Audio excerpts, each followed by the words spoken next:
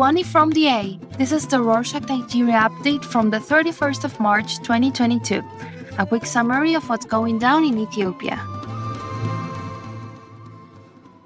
On Friday the 25th, Peter Obi joined the race to become the nominee of the People's Democratic Party, PDP, and run for president in next year's elections. Obi was the vice presidential candidate of the PDP in the 2019 elections. The caucus to decide who will be the PDP's candidate in the presidential elections will be held on the 28th of May. The frontrunners include Obi, Atiku, the presidential candidate of the party in 2019, and Tambuwal, the governor of Sokoto State. The ruling political party is also making plans for the elections. The All Progressives Congress appointed a new chairman to the party at the National Convention on Saturday the 26th. President Buhari asked 6 out of the 7 candidates to withdraw from the race so that his favorite, Senator Adamu, got elected. Thus, Adamu was selected by consensus after the other candidates stepped down on Friday the 25th. The candidates wrote a letter announcing their withdrawal. Probably they agreed to step down because they think Buhari will give them some political appointments as a reward. The vote to decide who is the presidential candidate of the party in the 2023 elections will be held in May. Speaking of candidates, let's talk about the candidates for the FIFA World Cup.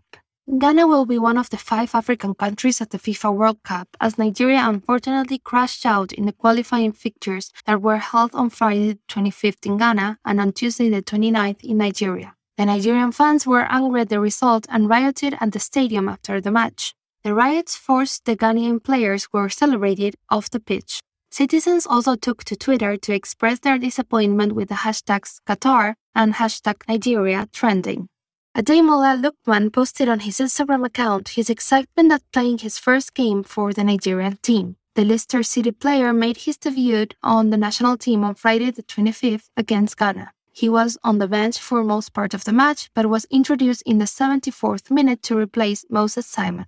On that note about football players, former Manchester United retired football players Patrice Evra visited Lagos on Saturday the 25th to support an initiative to help unprivileged children. The social initiative, called Chess in Slums, is a non-for-profit organization that uses chess as a way of promoting education among children from unprivileged communities and to connect them with better educational opportunities. The ex-footballer played chess and took pictures with the kids. He trended on Twitter during the weekend after he posted his excitement of visiting the country. On Friday the 25th, the federal government said it plans to fully vaccinate 50% of eligible citizens by the end of June. A month ago, the government announced a mass coronavirus vaccination campaign.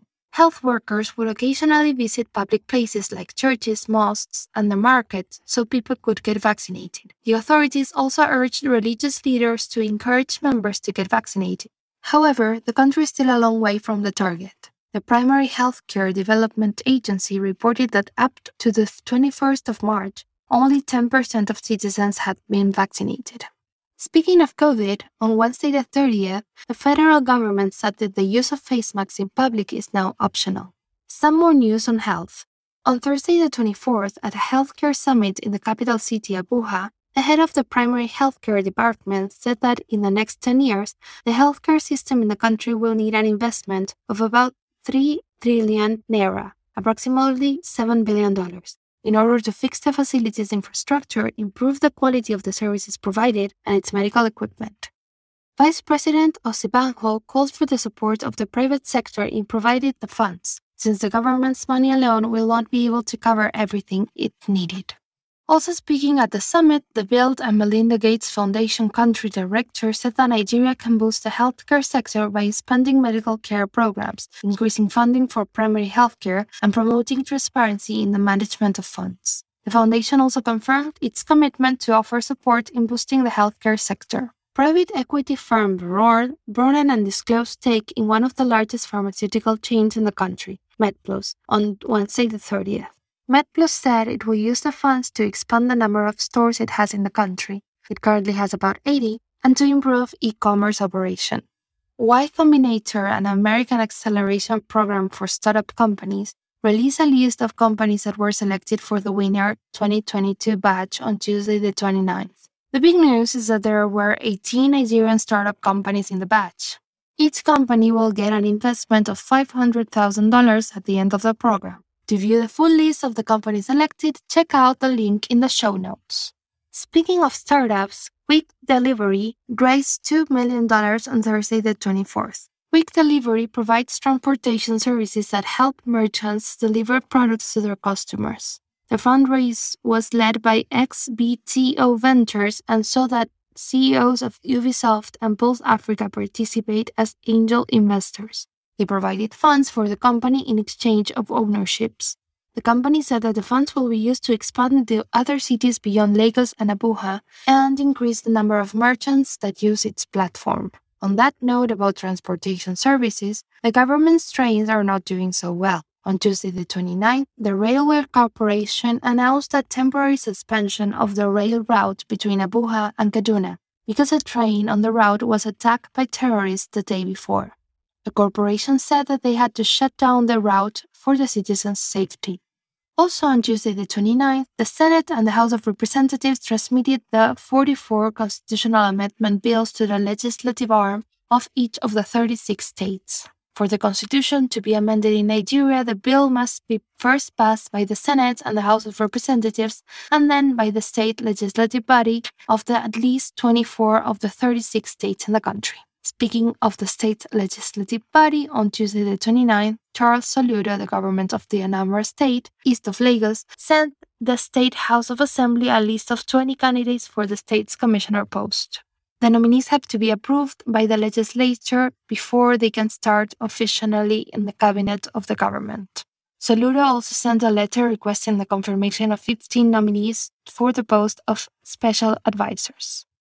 Let's close this edition with some news on U.S. visas. On Wednesday the 30th, the U.S. Embassy said applications for visa renewals will not require an interview if certain requirements are met. Candidates can skip the interview if they have previously received a U.S. non-immigrant visa that expired within the last 24 months or that will expire in the next 3 months from the date of application. Finally, to get a renewal without being interviewed, the applicant should have never been arrested or convicted of any crime or work without authorization or overstayed in the U.S. If all of these requirements are met, the candidate will be simply able to drop their documents at the time of the appointment and pick the visa up when it's ready. Processing times are expected to be up to 2 months. And that's it for this week. Thanks for joining us. We want to talk to you. We want to know what you think about our updates. What do you like or hate about them?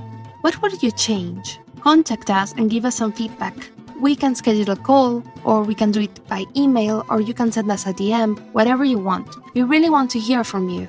Let us know your thoughts and ideas by emailing us at podcast@rorschach.com or follow us on Instagram or Twitter @RorschachNigeria. Odabor.